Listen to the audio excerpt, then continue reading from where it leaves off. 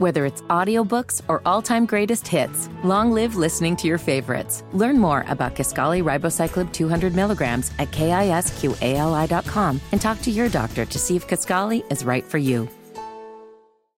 What up, y'all? It's the Morning Hustle with L'Oreal and Kyle Santillian. And as a lot of you already know, today is the day that worldwide we celebrate the 50th anniversary of hip-hop. Yeah. You know what I'm saying? Something that's benefited all of our lives, something that we've all taken part in, something that we all celebrate. And for a lot of us, it's given us careers in one way or another, man. So we're showing some respect to hip-hop today. So on the line, my brother is here, man. He's a super producer, Grammy Award-winning producer, professor, you know what I mean? The list goes, record label owner, the list goes on and on. He's produced for the likes of Jay-Z, Destiny's Child, Mary J. Blige. My brother Ninth Wonder is on the line. Hey, what's going on? What's up, bro? Man, I'm good, man. How you doing?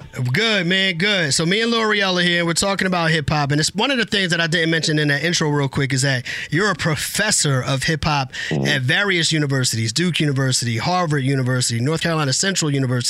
And with today being the birthday of hip-hop, what are some of the things that we should celebrate that have taken place over the last 50 years? Just the way that it's evolved, and also the way that it's permeated into other cultures, whether it be in fashion, whether it be in advertising, marketing. You know, you can't watch a commercial now without somebody rhyming or a beat or something like that. Or now hip hop is it got to that point where you see, what's that Geico commercial where they had tag team, whoop, there it is, and that commercial, stuff like that. Like, you can't even watch a television program or watch a TV show or fashion or anything like that, or anything in this world without a hip-hop influence.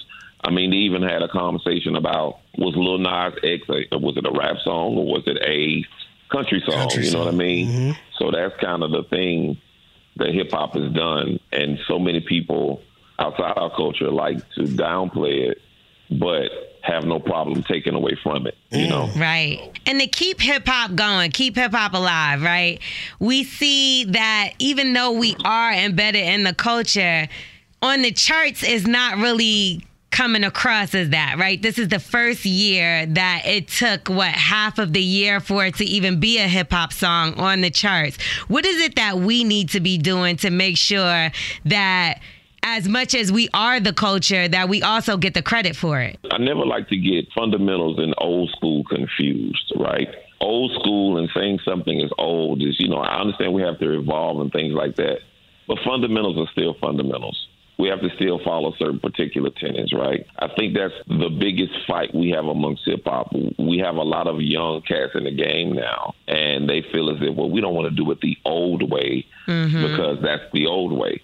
Well, you don't have to do it the old way. That's not what it is. But still, fundamentals, never lose the fundamentals of it. And as soon as we abandon our tenets and our fundamentals, then somebody's going to come along and take it and call it theirs. It happened to rock.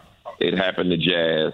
I don't want to see it happen to us. Right. You know what I mean? Real. It's like something that we start ends up in the hands of somebody else. And then what they get a chance to do is they get a chance to make the rules, change the history, change all of this. And I think that's the most important thing that we need to do. And we also need to, as older members of the hip-hop community, hip-hop now has about 3 or 4 generations in it, right? It ain't just old school and new school. It's 80s, 90s, 2000s, 2010s, and down. Right. So I think we need to do a better job of listening to each other, too, because Busta Rhymes gave a great speech at the BET Awards. Yes. Saying that, all y'all old cats, man, y'all need to listen to young cats and be an elder, not an old person. That sounds And that's a big thing, too.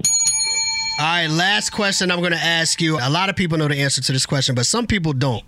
For the people that don't know, why are we celebrating today as the 50th anniversary of hip-hop? Why is today hip-hop's birthday? Because of 1520 Cedric and Cedar, DJ Kool Herc, his real name, government name is Clive Campbell, did a party for his sister at 1520 Cedric and Cedar in the Bronx. That particular party became the first hip-hop party. Now, there's a lot of people, but they're saying that hip-hop was before that, and that's kind of the argument. But this is the day we celebrate because the way he was scratching records and playing the best part of each record, also known as the break, that's when it became the actual day or the actual time. So salute to Kool Herc, salute to his sister, salute to Pete DJ Jones, Grand Wizard Theodore, everybody, Disco Kid, everybody that was around in that time, the Zulu Nation, everybody that was there for that particular moment, because they all was an intricate part of it.